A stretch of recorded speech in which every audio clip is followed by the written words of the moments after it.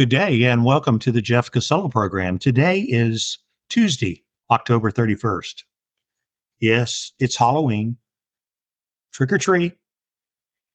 It depends. We have a lot of tricks coming out of the White House. Not much in the way of treats, but a lot of tricks. A lot of interesting news that's happening on the worldwide front.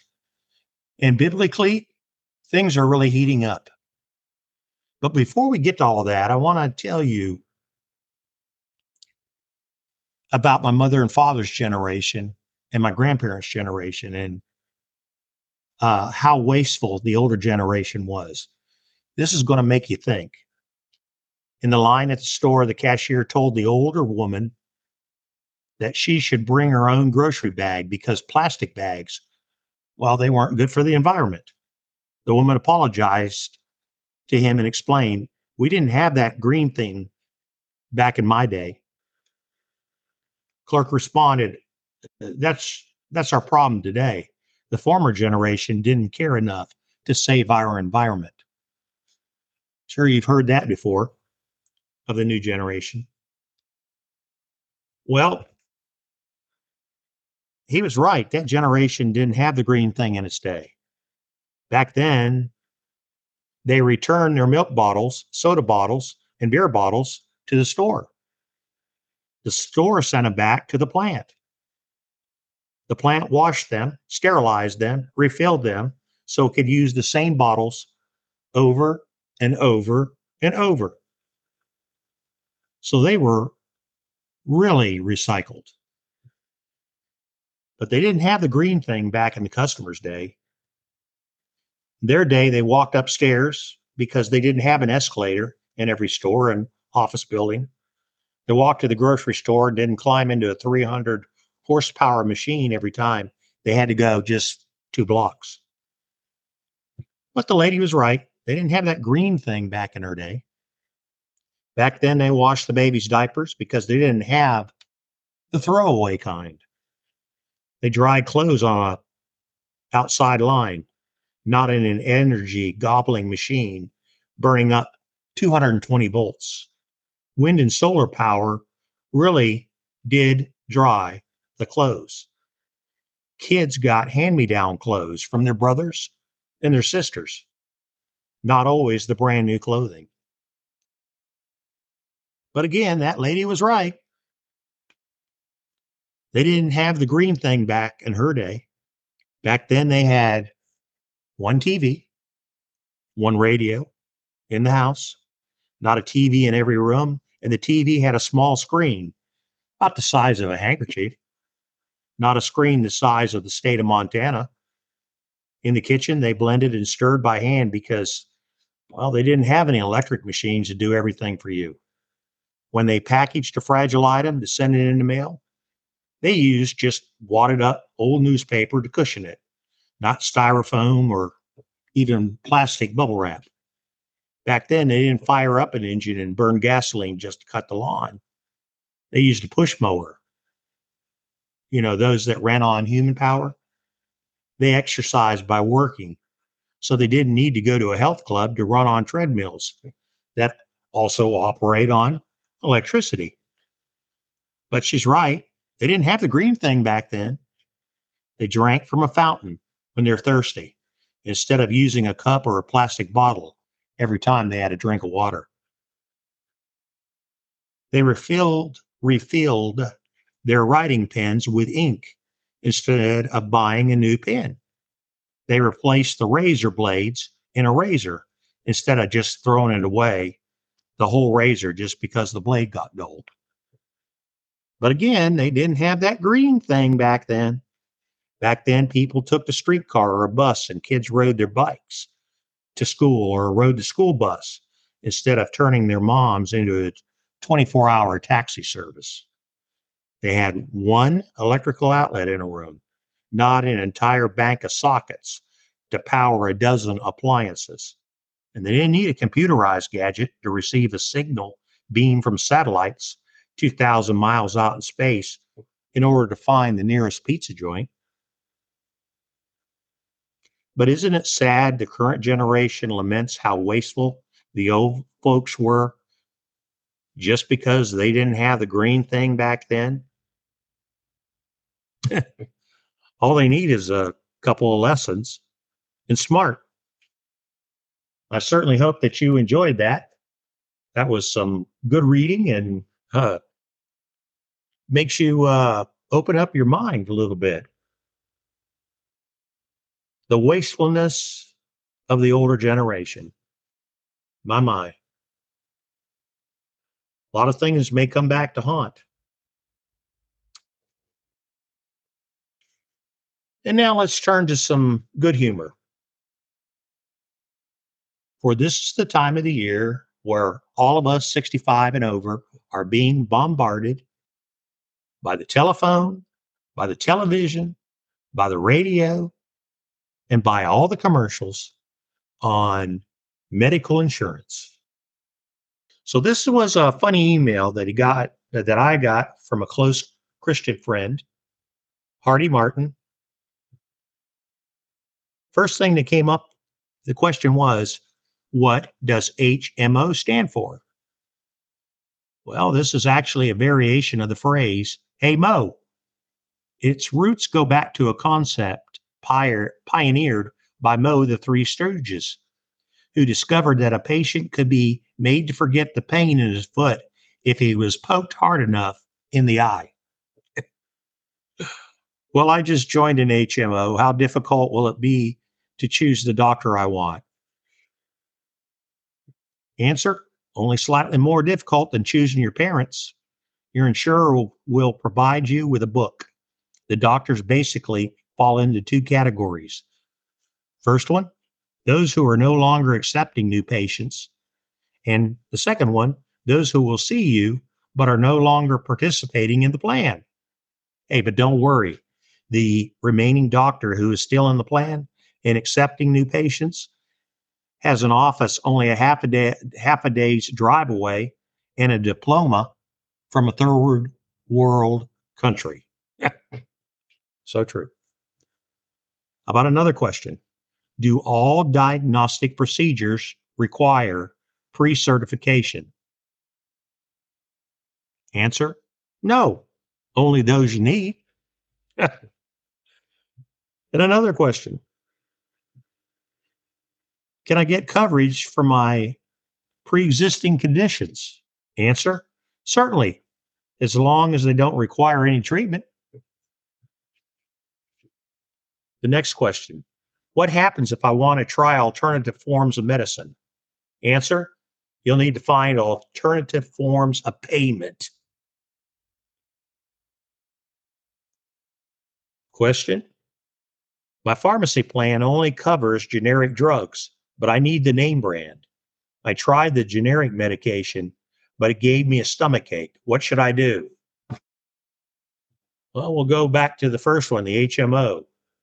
Poke yourself in the eye.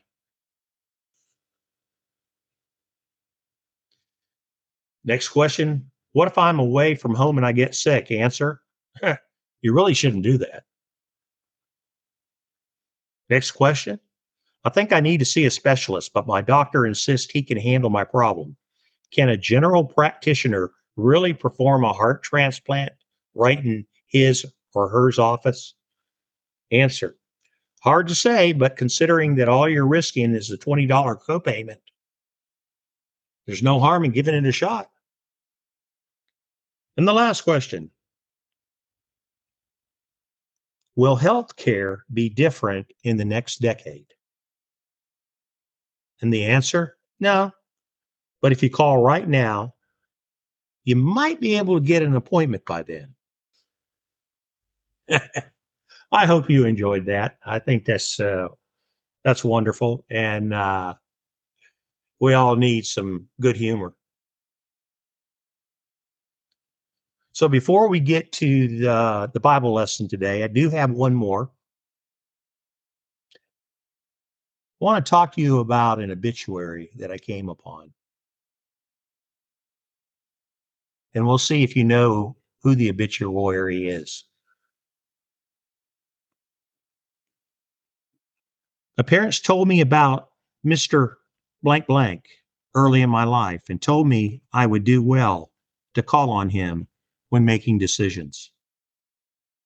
It seems he was always around in my early years, but less and less as time passed by until today. And there I read his obituary. Today, we mourn the passing of a beloved old friend who has been with us for many years.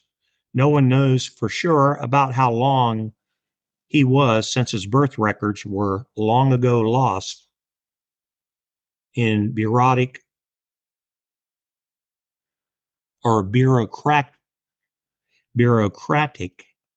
red tape.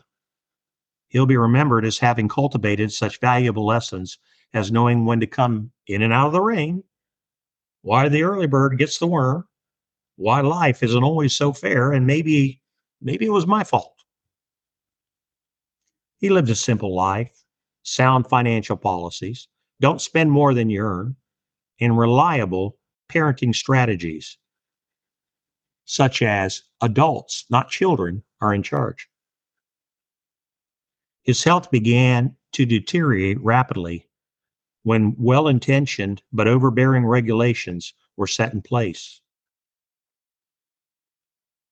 Reports of a 6-year-old boy charged with sexual harassment for kissing a classmate, teens suspended from school for using mouthwash after lunch, and a teacher fired for reprimanding an unruly student. This only worsened the condition. He lost ground when parents attacked teachers for doing the job they themselves failed to do in disciplining their unruly children. It declined even further when schools were required to get parental consent to administer aspirin, suntan lotion, or a sticky plaster to a student. But they could not inform the parents when a student became pregnant and wanted to have an abortion. He finally gave up the will to live after a woman failed to realize that a steaming cup of coffee was hot. She spilled a little on her lap and was promptly awarded a very large settlement. He was preceded in death by his parents. Who was he? Mr. Common Sense. Truth and Trust, his wife. Excuse me. His parents were Truth and Trust. His wife, Discretion. His daughter, Responsibility. And his son, Reason. He's survived by 3 stepbrothers. I know my rights. Someone else is to blame, and I'm a victim. Not many attended his funeral because so few realized he was gone. Author unknown. So well said. So well said. Common sense. To many, where is that gone? We look back at the past. Many times we revel in the past. But we still have the ability to change the future. And this is one of the things that I want to discuss. For the Bible lesson contains what happened also tragically a couple of weeks ago, where a demon-possessed man walked into a bowling alley in Maine and into a bar pool establishment in Maine and murdered several men and women, as well as partially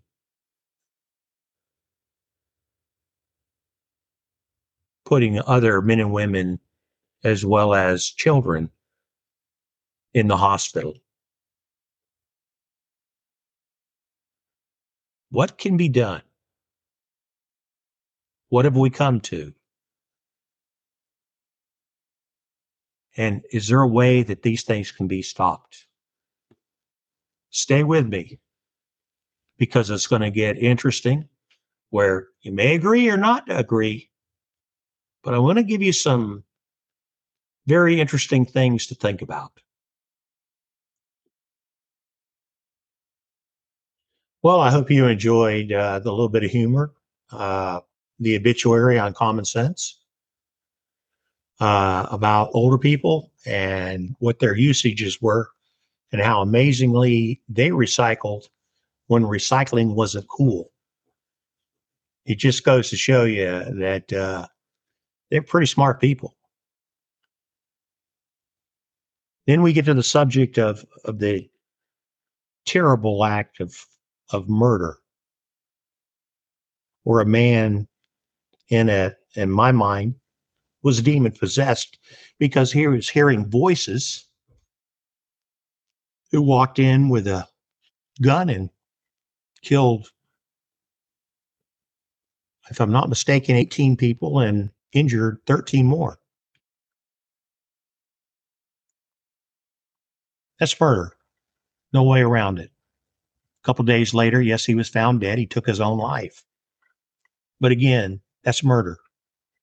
And as a Christian, one has to ask, why isn't anything being done?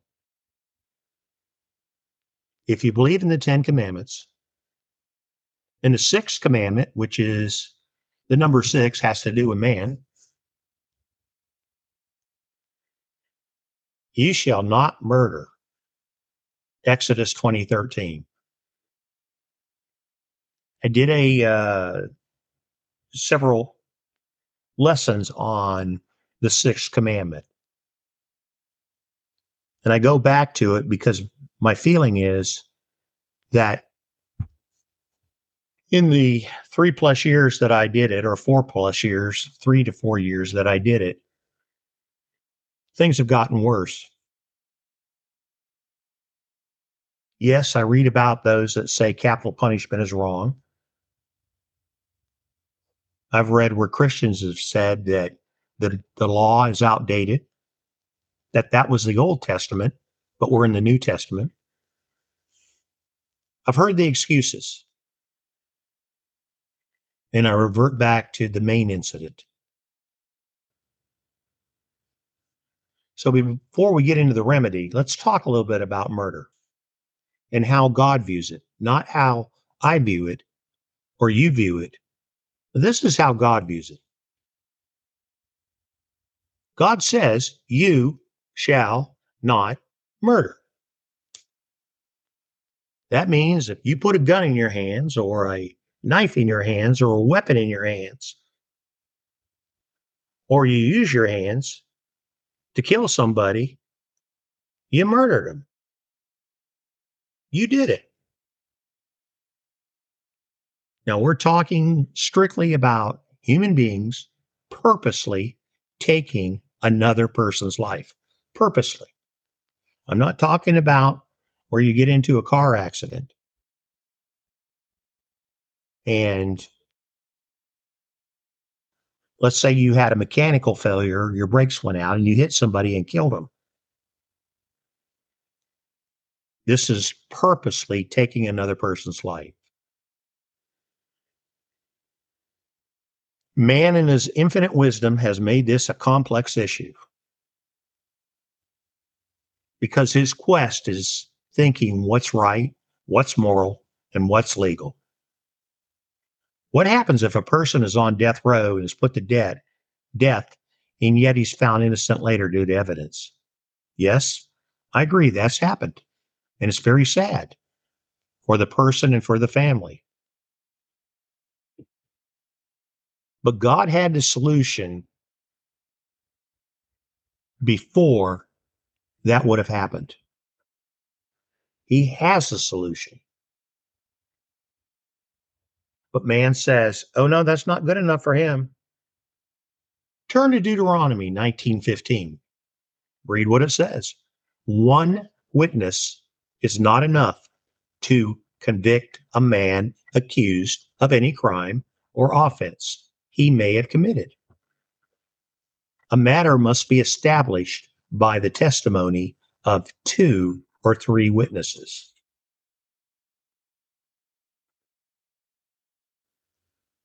You see, one witness is not enough.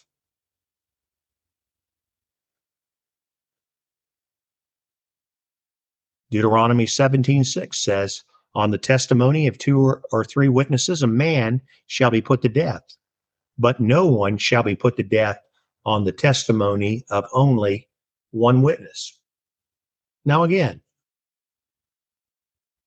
on the testimony of 2 or more witnesses, if that man was alive today, and those people that were spared, the man should be put to death.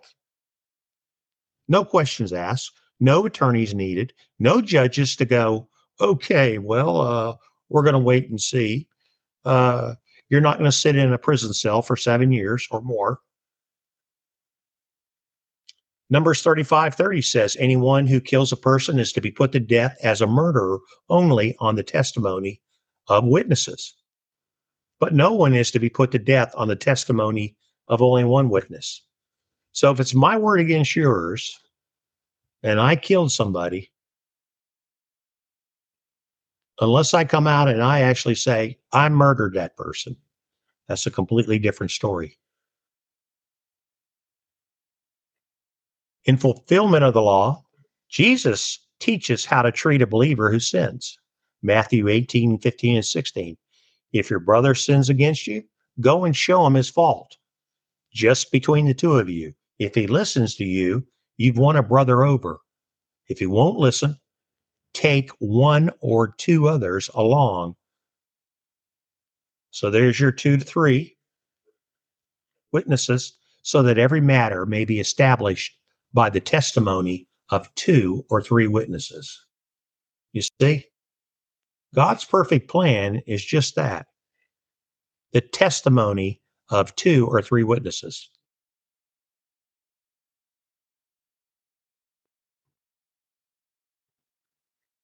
Now turn to John 8:13 through 18.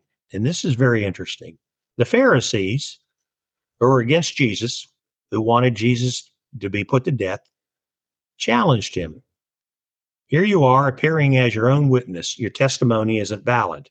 Jesus answered, even if I testify on my own behalf, my testimony is valid, for I know where I came from and I know where I'm going. But you have no idea where I came from or where I'm going. You judge by human standards. I pass judgment on no one. But if I do judge, and that's going to happen one day, my decisions are right because I'm not alone. You see, Jesus says, I stand with the Father who sent me. In your own law, it's written that the testimony of 2 men is valid. I'm the one who testifies for myself. My other witness is the Father who sent me. See, the Pharisees were so smart that they're stupid. And again, this signifies in the witness of 2 or more. So, I put in there on the Pharisees, men who thought they could outsmart Jesus. And yes, I think we have a lot of modern day Pharisees who do the same. They're trying to outsmart the Creator. Well, I'm sorry, but it's not working. Your plan isn't working. So before the punishment issue is tackled, we must first establish that one witness is not enough to convict a man accused of any crime or offense. Remember, we didn't have cameras, televisions, picture phones, devices, computers showing the perpetrator creating the offense. Does this negate the word? No. Remember, it takes someone to record the crime as a second witness, someone actually there with the other witness. Now, in the case where the perpetrator has admitted to the crime, then the punishment should fit the crime and justice served in a swift manner. I want you to think about that, the swift manner.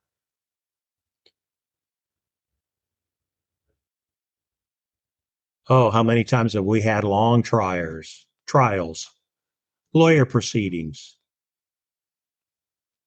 the waste of taxpayer money, the filled jails. Deuteronomy 21, 22, and 23 say, when a person has committed a crime condemnable to death, you shall kill him and hang him upon a tree. You shall not, however, leave him upon the tree, but bury him the same day. For God abhors the hung. Consequently, you shall not defile your country that your ever living God has given you to possess. Read that over again. Deuteronomy 21, 22, and 23. And I want to give you an example. A friend of mine who's a pastor and I were discussing the Maine murders. This first came about. A swift matter, not a long trial.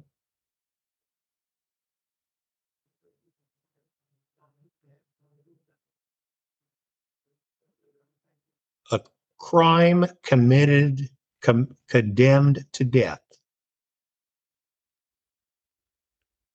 All right. Here's the analogy. Jesus, even though he was 100% innocent,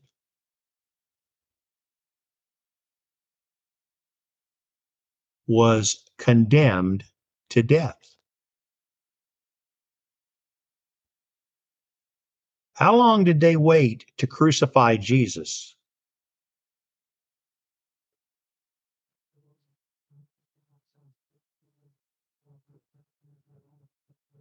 Wasn't days, wasn't months, wasn't years.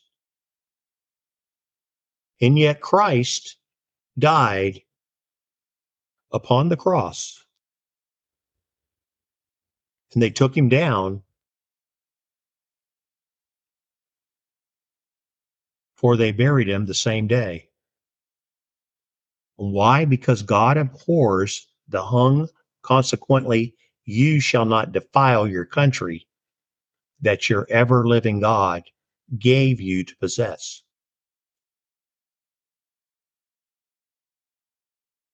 God fulfilled the law through Jesus on the hanging, on the crucifixion.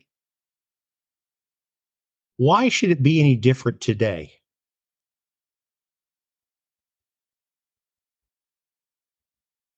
God's laws don't change.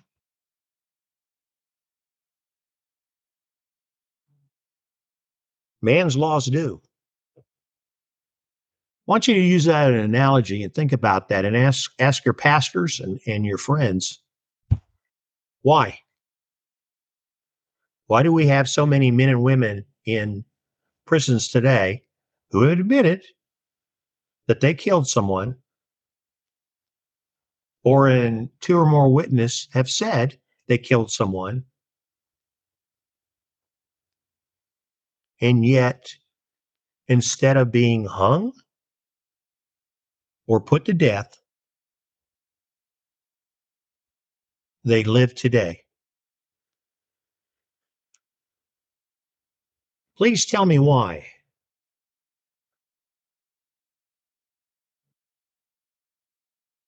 Why?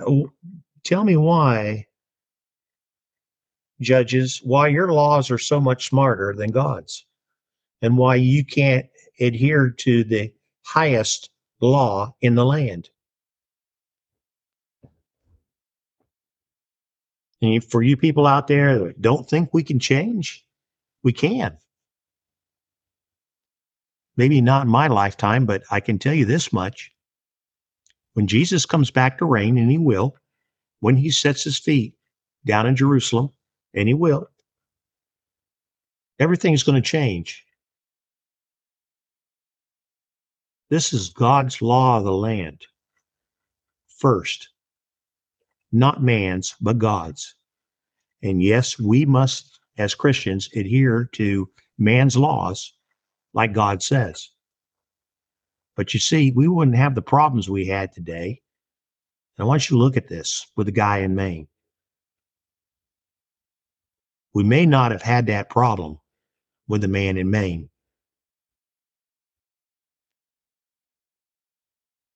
if he had demons. That's a completely different story for another day, but think about it. Jesus expelled demons. The disciples expelled demons. We have pastors with special gifts that can expel demons in the name of Jesus Christ, our Lord and Savior. That can be done. But the subject at hand is, you shall not murder. And yet, the laws of today, where men and women are in our jails overflowing with heinous crimes, with terrible murders,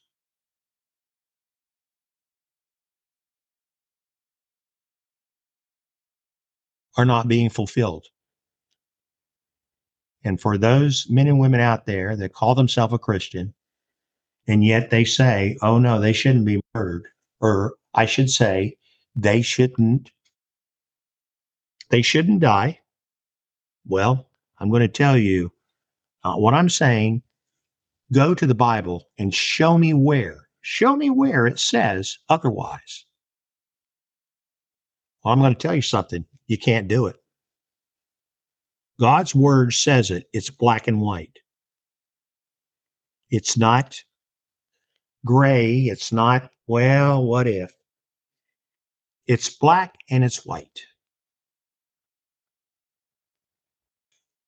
Those are my thoughts. I stand upon the word of God, and I welcome your thoughts. And I hope that we have men and women that will stand today with me, and that prayerfully, as a country, we'll do what 2 Chronicles 7:14 says. If my people who are called by my name,